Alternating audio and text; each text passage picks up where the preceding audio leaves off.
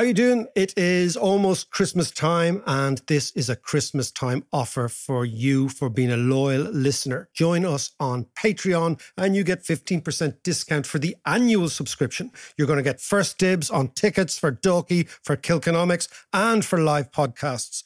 You're going to be part of our book club, which I'm launching in January. You're going to get access to my monetary economics course, the one I gave in Trinity, and you're going to get a sort of a Substack backdrop of all sorts of articles that go into making these podcasts. So join us, patreon.com/David McWilliams between now and Christmas Day, and you get 15% discount for the annual subscription. Jewelry isn't a gift you give just once. It's a way to remind your loved one of a beautiful moment every time they see it. Blue Nile can help you find the gift that says how you feel and says it beautifully, with expert guidance and a wide assortment of jewelry of the highest quality at the best price. Go to BlueNile.com and experience the convenience of shopping Blue Nile, the original online jeweler since 1999. That's BlueNile.com to find the perfect jewelry gift for any occasion. BlueNile.com. Hey, it's Ryan Reynolds, and I'm here with Keith, co-star of my upcoming film, If, only in theaters May 17th. Do you want to tell people the big news? All right, I'll do it. Sign up now and you'll get unlimited for $15 a month and 6 months of Paramount Plus Essential Plan on us. MintMobile.com/switch. Upfront payment of $45 equivalent to $15 per month. Unlimited over 40 gigabytes per month. Face lower speeds. Videos at 480p. Active Mint customers by 531.24 get 6 months of Paramount Plus Essential Plan. Auto renews after 6 months. Offer ends May 31st, 2024. Separate Paramount Plus registration required. Terms and conditions apply if rated PG. To understand the economy, you have to understand human nature. This podcast is powered by Acast. It is time for the podcast. It is the final night in LA. John, I am sitting here looking out at the Pacific. I'm looking at the sun going down over the Pacific at Venice Beach in LA. It's almost iconic. I'm actually going to show you. I'm going to show you a photo I've taken, right? Where the sun is going down behind the palm tree, right? So it's the palms of... I could see the image now. Of course, there happens to be in this image a helicopter, a chopper, ferreting people around. It just can't be all nature here, right? So it's Hunter S. McWilliams pumping iron on Venice Beach. Yeah, exactly. Working out. No, avoiding the working out on the 5th floor above here. But I have had a little epiphany, John, in the last week. And the epiphany is the following, that when I arrived in LA, having never been here before in my life, I had, like many, many people, a sort of a view that this will be insincere, this will be asinine, this will be the part of America I don't like, it'll be the freeways, it'll be the cars, it'll be everybody wanting to be the next biggest thing, all that sort of stuff, right? And I was really prepared to go along with my prejudices. And after about a week here, I've actually beginning to see something that other people who like LA see, which is this amazing thing. And I think I was telling you, because I went to the U2 gig the other day, I was rereading Bono's Surrender, a book that is extremely good. Extremely good. It is good. And one of the chapters is on the song Desire, right? Yeah. But it's a chapter about LA, and he opens it and he goes, Los Angeles. More people live off their imaginations in this city than any other I know. He goes on to say, I've loved LA the moment that the band arrived here in 1981. And he goes on and on and on. But his point is that here is a city where people create value out of thin air. Because when you walk around, particularly if I was staying up around West Hollywood, everything is all massive billboards for the latest big Netflix series, or the latest big cinema thing, or some sort of chat show. And, you know, after a while, you're looking at it and it's becoming relentless. And the easiest way to look at this and say, oh, this is all really a bit facile. Then you say, hold on, this is a city that runs on the entertainment industry. Yeah. It doesn't exist for almost anything else. Entertainment is what it does. And entertainment is a highly sophisticated area of the economic production process. Because entertainment and art, you can say, are the things that we don't actually have to do, right? These are entirely human ideas that locate themselves in parts of our brains that unlock our imagination, which change the way we think, But in essence, and this is the point, they are created out of thin air. Right? Yeah. Nothing existed before, and then you have a TV series, or nothing existed before, and then you have a cinematic series, or nothing exists before, and then you have a song or music. So it's that idea that not only is LA not dumb, as its critics suggests it is, right? But it's actually an unbelievably creative place. Yeah. And that is beginning to dawn on me. Yeah, but Mark, do you remember I spent some time in LA in the early 90s? Yeah, but you were banged up abroad. You were a totally different character. yeah, that's true, actually. I was arrested. I know you were. Yeah, I took a wrong turn and I found myself up in court in front of a judge when the charge sheet read, the people of the state of California versus John Davis. That's what it was. But I beat the rap. I would not like to be. You beat the rap. I beat the rap. Exactly. I fought the law, and the law didn't win. Yeah. But the thing was, when I was there, I really enjoyed my time there. Actually, doing a movie for part of it with Michael Kamen, Last Action Hero. That's a big movie. Actually, it was the biggest flop at the time, but it has quite a cult following now, I believe. It was all to do with the sound engineer. But it was great crack. But I know what you mean. I completely understand that kind of LA hustle, because it is that kind of city where, it's a creative city, so everyone is blowing their own trumpet because they have to. It's like in all creative industries. Yeah. The only person who's going to tell the world what's in your head and the great ideas in your head is you. So you have to shout about it and do the big I am. Yeah. And LA is full of that. But the thing that really got to me about LA was, do you remember growing up in the 80s and watching MTUSA and all those American shows and everything, and you see Venice Beach and Hollywood Boulevard and Wilshire Boulevard? Well, I really wanted to see that part of LA. So I borrowed a car one night and I drove down Hollywood Boulevard and came back up Sunset Boulevard, James Dean style. And it was the greatest disappointment of my life. It was like driving down the Long Mile Road. As you said, it's all full of billboards and all that kind of stuff. And it's really low rise as well. They're only 1 or 2 stories. So it was there was no vibe at all. You're absolutely right. In LA Woman, it's only Jim Morrison can get away with writing a eulogy to meeting a woman in a Hollywood bungalow. I've never heard a bungalow ever been mentioned in any sort of romantic or erotic sort of backed form. But I take your point, but bear with me. Bear with me, right? Bear with me. So I'm coming down Mulholland Drive, right? I'm thinking to myself, who is this Mulholland character? And then Mulholland was a guy called William Mulholland, who was educated in O'Connell School in Dublin 1. A school that you and I were taking to play not the school version, but the GAA club version of their team when we got hammered playing GAA in the 1980s. You might remember that well. I still have the bruises. Likewise, right? So this guy goes to O'Connell School, goes to America, is a hustler, is a fixer, is more of a mechanic than anything else, finds his way into a position of some authority in the LA Water Company, right? Mm. And you think when you arrive in LA, you think, how does this place exist? There's no water, right? How does a city of this size?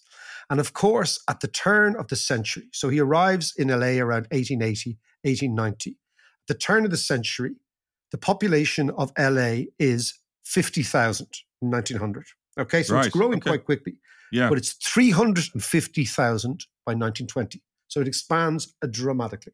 The reason it expands dramatically is this Irish guy, Mulholland, working for the city and being in charge of the water for the city, builds the most impressive single piece of public infrastructure, which is a 380-kilometer aqueduct carrying water from the Sierra Nevada all the way in to LA.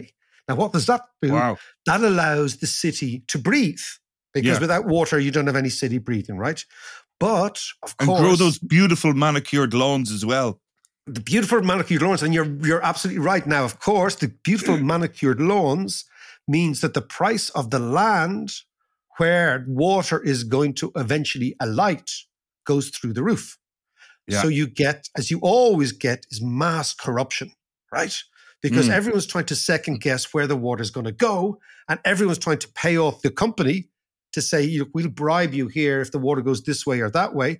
And what you get is an extraordinary explosion in wealth, in property investing, in real estate speculation, all driven by the very, very issue that our friend Henry George, Sean, talked about, which is that if private land is enriched by public infrastructure, in this case water, later on trains, later on roads, the land should be taxed. If it's not taxed, it becomes a speculator's free-for-all. And a speculator's free-for-all means corruption. Yeah. And this is what Mulholland found himself in the middle of, right in the middle of. But he himself then built another dam. There was a tragedy. He built a dam called the St. Francis Dam, which wasn't safe, which actually burst. 400 people were killed, and Mulholland went into semi-retirement. But the man who created LA was a pupil of O'Connell's school. And the story of the great corruption and the war over water in LA was captured in a movie you might remember called Chinatown. Yes. Jack Nicholson, Jack Nicholson, Roman Polanski, right? Yeah. And it was all about this guy, Mulholland. And it was all about the corruption, the mafia, the deals, all that carry on. And it's funny, you just keep, every time you're here, the echoes of these Irish ancestors, they're just everywhere. Their footprints are everywhere. Did you get to drive on Mulholland Drive? I was driven on Mulholland Drive. Well, of course you were. You had a driver. In the back of an Uber, like everybody else here.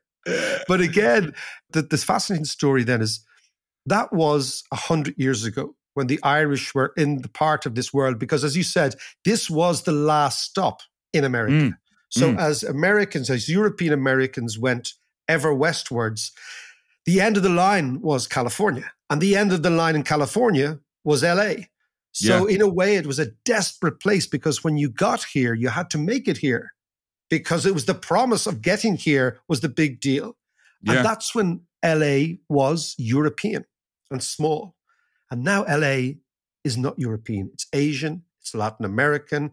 It's like, what I feel here is you're witnessing a new civilization beginning to form in front of your very eyes. How do you mean? Because it's very, very clear that geographically we are looking from here towards the Pacific.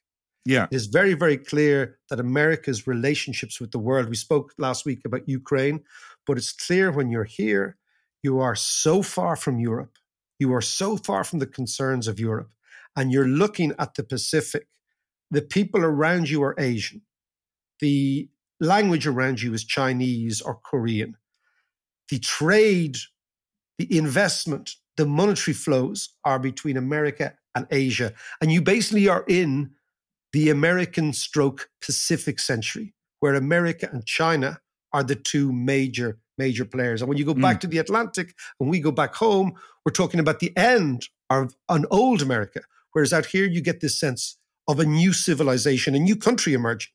Yeah. And then another thing struck me is that in the same way as the Mulholland story was grabbed by Hollywood, right, by Polanski, and told as a story, that's exactly what happens here all the time, John, which is that Hollywood is by far and away the most impressive and maybe dangerous propaganda vehicle for the United States, because Hollywood tells the story of America.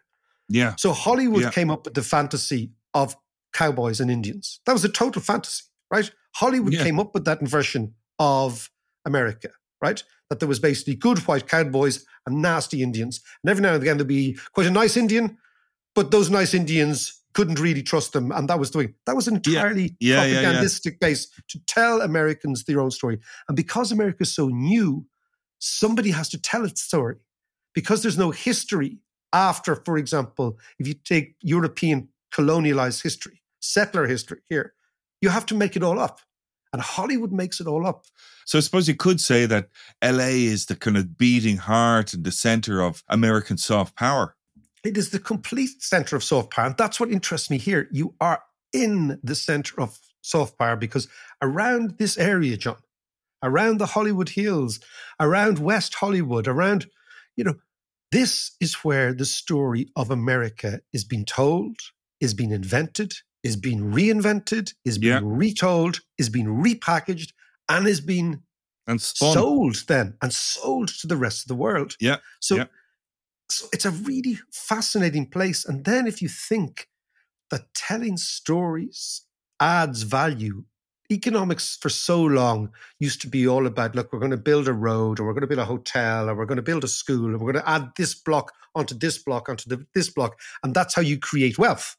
Yeah. But that's not how you create wealth. How you create wealth is you get into people's heads and you create stories and you sell them stories and you create perceptions and you give them choices and you give them a totally different sense of themselves. So the essence, as we know, of creating wealth is the transformation of one product or one idea from people say, oh, I like that product, to I am like that product. Yes. That product is part of my tribe. And that's what they're doing here all the time. They're massive advertising budgets. They're massive TV budgets. They're extraordinary film budgets. What they're doing is they are enlisting you into their worldview. And the amazing thing is you're paying them for the privilege. That's an extraordinary trick. Could you see yourself living there? I don't know, but I've been intrigued about the economics of LA. So in order to look at the economics of LA, I've gone and I've looked at the economics of the industry. And it's the figures are phenomenal, John. Okay, well, let's delve into the economics of LA, see where it takes us.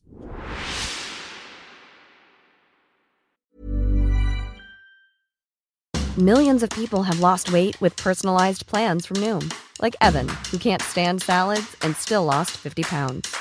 Salads generally for most people are the easy button, right? For me, that wasn't an option. I never really was a salad guy. That's just not who I am. But Noom worked for me. Get your personalized plan today at Noom.com. Real Noom user compensated to provide their story. In 4 weeks, the typical Noom user can expect to lose 1 to 2 pounds per week. Individual results may vary. Life is full of what-ifs. Some awesome, like what if AI could fold your laundry? And some, well, less awesome. Like what if you have unexpected medical costs? United Healthcare can help get you covered with Health Protector Guard fixed indemnity insurance plans. They supplement your primary plan to help you manage out-of-pocket costs. No deductibles, no enrollment periods, and especially no more what-ifs. Visit uh1.com to find the Health Protector Guard plan for you.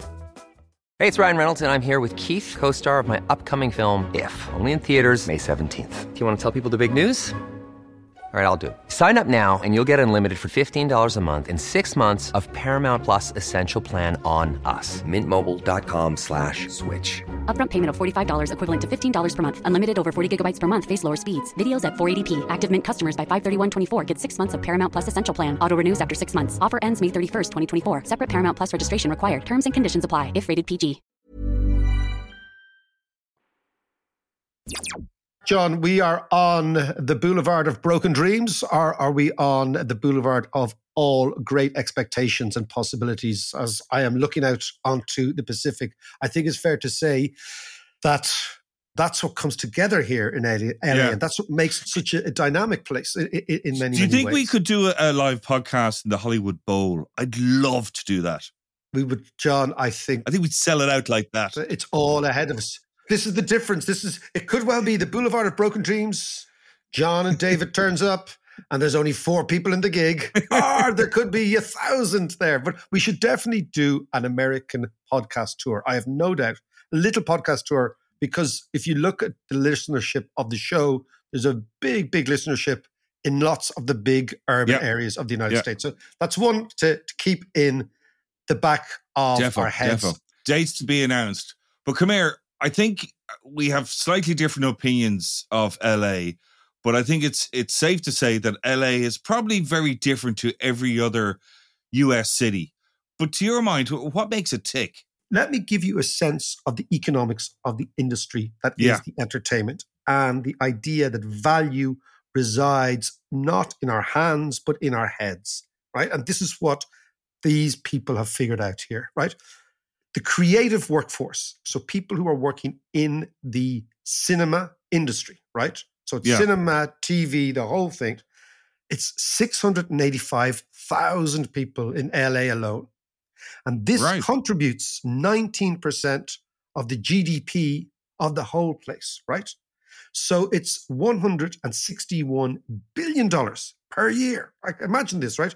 And that contrasts with manufacturing here, which is only 67 billion, with tech, which is only 74 billion, and with healthcare and all those services, which is 55 billion. So entertainment, the entertainment industry in this part of the world is by far and away the biggest industry, right? And every time you meet a sort of like the cliche is you meet people who want to be a celebrity or people who want to be a talk show host or whatever. But for every one of those people, there are scriptwriters, there are directors, there are creators, there's a whole team, there are cameramen, there are designers, there are people who are coming up with ideas all the time. So there isn't fluffers. But there are fluffers, John. Not be sidetracked by that mind of yours, right? But so 18 workers in every 1,000 work in the movies, right? This is a huge amount of people working in the creative industries. And of course, the extraordinary thing about the creative industries is they are evergreen, that they don't run out. So, for example, you take a city that is based on mining, right? Take a city or take an industry, for example, the whole Middle East, the UAE. Eventually, they will run out of oil, right? Because it's an extractive industry that only has an X amount of the stuff in the ground. The extractive industry in Hollywood is people's brains. And that never runs out. It's the ultimate recyclable industry because it's the ultimate industry that can just be recycled generation after generation after generation. And you really see this with the difference between, for example, the size of Hollywood, right? The industry that is Hollywood itself. Only looking at the movie industry. That is a $42 billion industry here every year.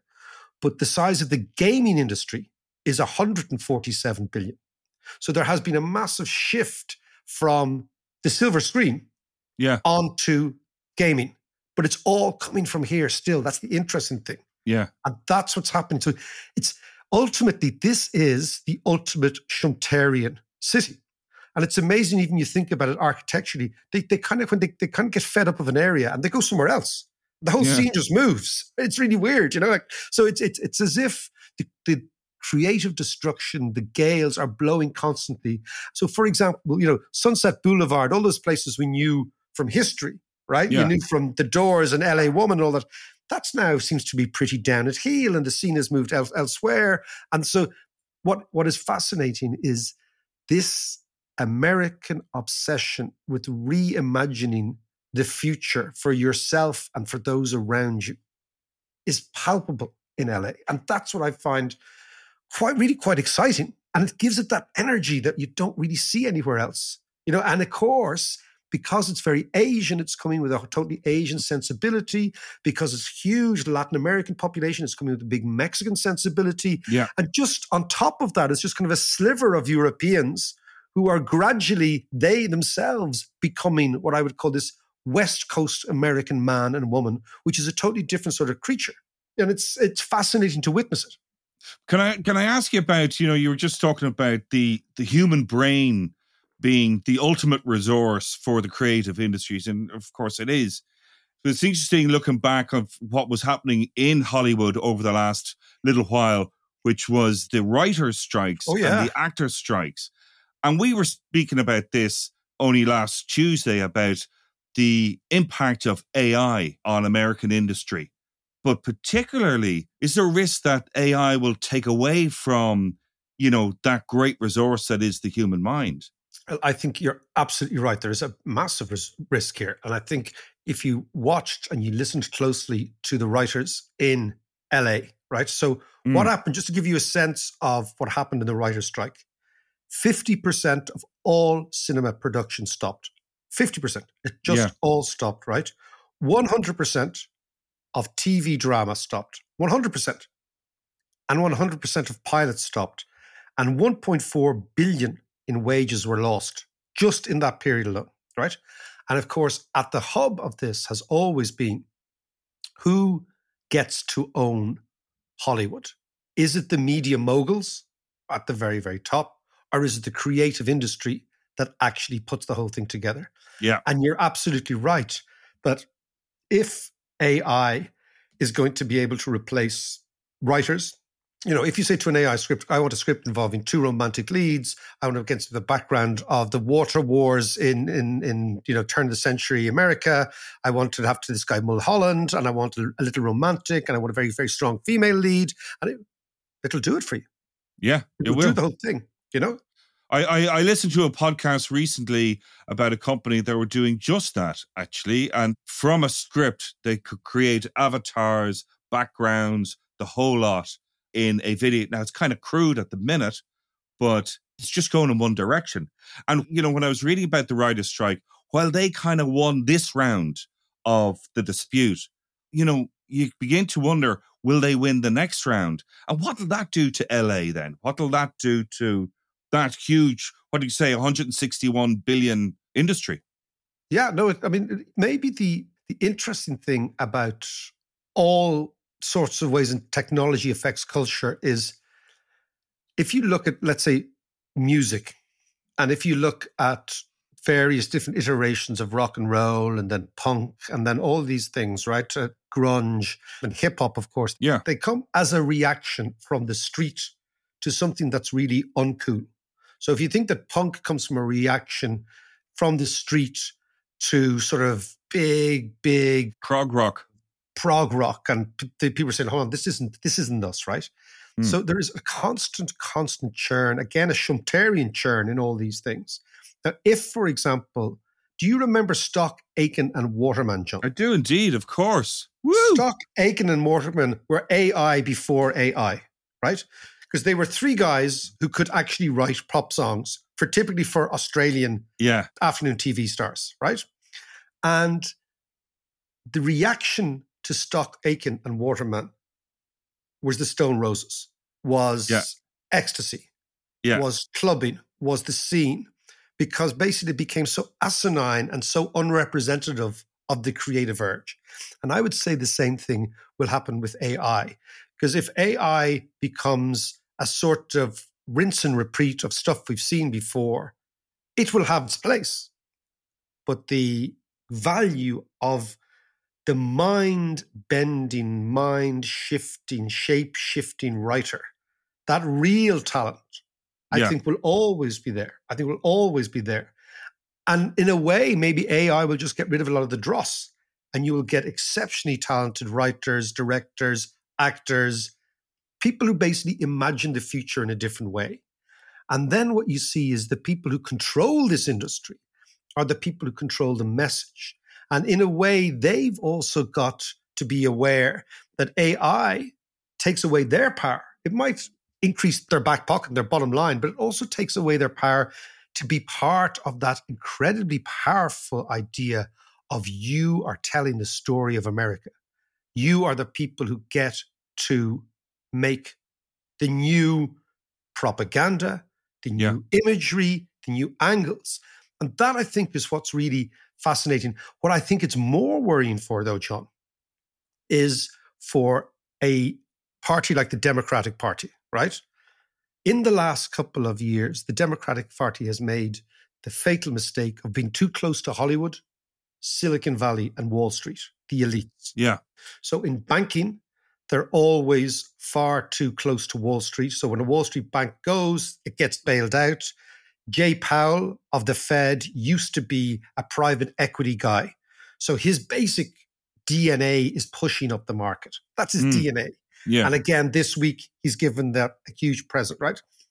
You take the tech bros, right, who were all very close to the Democratic Party. They're very, very aligned on LGBT. They're very, very aligned on all sorts of social issues. That's great for the Democratic Party in terms of the money it gets from them. But taken together, the proximity to the Democratic Party and Hollywood, and what I was just looking at in, for example, LA, that elite as well, it means where does the working man go if the Democratic Party, the working man's party, allegedly is actually hobnobbing with the elites in finance, in tech, and in entertainment. And this is why I was thinking when I was walking down, taking my little Uber down Mulholland Drive, and I eventually got down onto the beach. I was thinking, that's what fascinates me in America is where is this country going? Where is all this stuff taking it? Because you do get the feel here that you are in a society that is making it up as it goes along, right? Mm-hmm. Right. And making it up as it goes along can be highly inventive, highly imaginative, and tends typically to land somewhere better. Or it's a society that's making it up where it goes along, that too many people are feeling on the outside, that too many people are feeling the elite have far too much power. And you know what they're saying? We've had enough of you.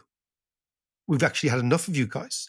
And we want a party that aligns itself with our values, which are blue collar, which are industrial, and which are not necessarily a suite of beliefs that we all feel we should, as 21st century citizens, endorse. And I got this feeling. I also went to a bar the other night, a Vegas bar. And the difference between the people in Vegas and the people in LA is like two different continents. Down here, it's American flags, it's patriots, it's our men in arms, it's support your firemen, it's support your soldiers, all that stuff, right? It's Trump America. Yeah. And when I saw over in LA, and it has a totally different set of views to your Venice Beach, sun going down. Everybody is liberal, tolerant, open. And that's the amazing thing, Jonas. I can feel the culture wars here. All you've got to do is step into different bars, restaurants, streets, and you don't feel it's not necessarily poverty. It's not necessarily inequality. It's not necessarily wealth you're feeling. What you're feeling is a culture war, a deep culture war between two sides of society that should be at peace with itself, but isn't. And the only people who are telling the story are the people in Hollywood. And it's very, very clear that they're on one side. And it's very, very clear that the people who are not being told those stories are tuning into all sorts of different podcasts, different radio stations, different new media. Yeah, and I think that all of that kind of polarization is becoming more and more obvious. Even like in the news media, whether it's the super right-wing stuff like Newsmax and Fox News and all that kind of stuff, they're even based on the opposite side of the continent in New York City. Like the thing is, John, we ended the AI podcast last week with the idea that nobody knows what's going to happen. So the Catholic Church endorsed, commissioned, financed the printing press, and the printing press was used to destroy it more than anything else, right? And it's the same thing here. What I really appreciate now, and I hadn't done so until I came here, is the economics of people's attention is so important, right? How do you get inside people's heads? How do you own that little part of people's imaginations? Who owns it? Why they're owning it? And in a world where media is proliferating, where messages are diffuse, where ideas can stick quite easily, and when people seem to want to be part of gangs, this is my crowd, or this is my crowd, the economics of attention is possibly the most critical battleground for the next year. And we have an amazingly disruptive year ahead of us, culminating on the 8th of November with an American election. And everything's up for grabs. Bring us back a MAGA hat. So, John, just one last thing, just one last offer for Patreons before Christmas. We are bringing Bernie Sanders over here in February, mid-February, as part of a Dalkey Book Festival event. The tickets went on sale. We've almost all sold out, which is great, but I'm holding back a number of tickets exclusively for Patreons. I'm going to mail that opportunity at them today. So that's another reason to follow us and join the gang on Patreon. That's patreon.com/David McWilliams.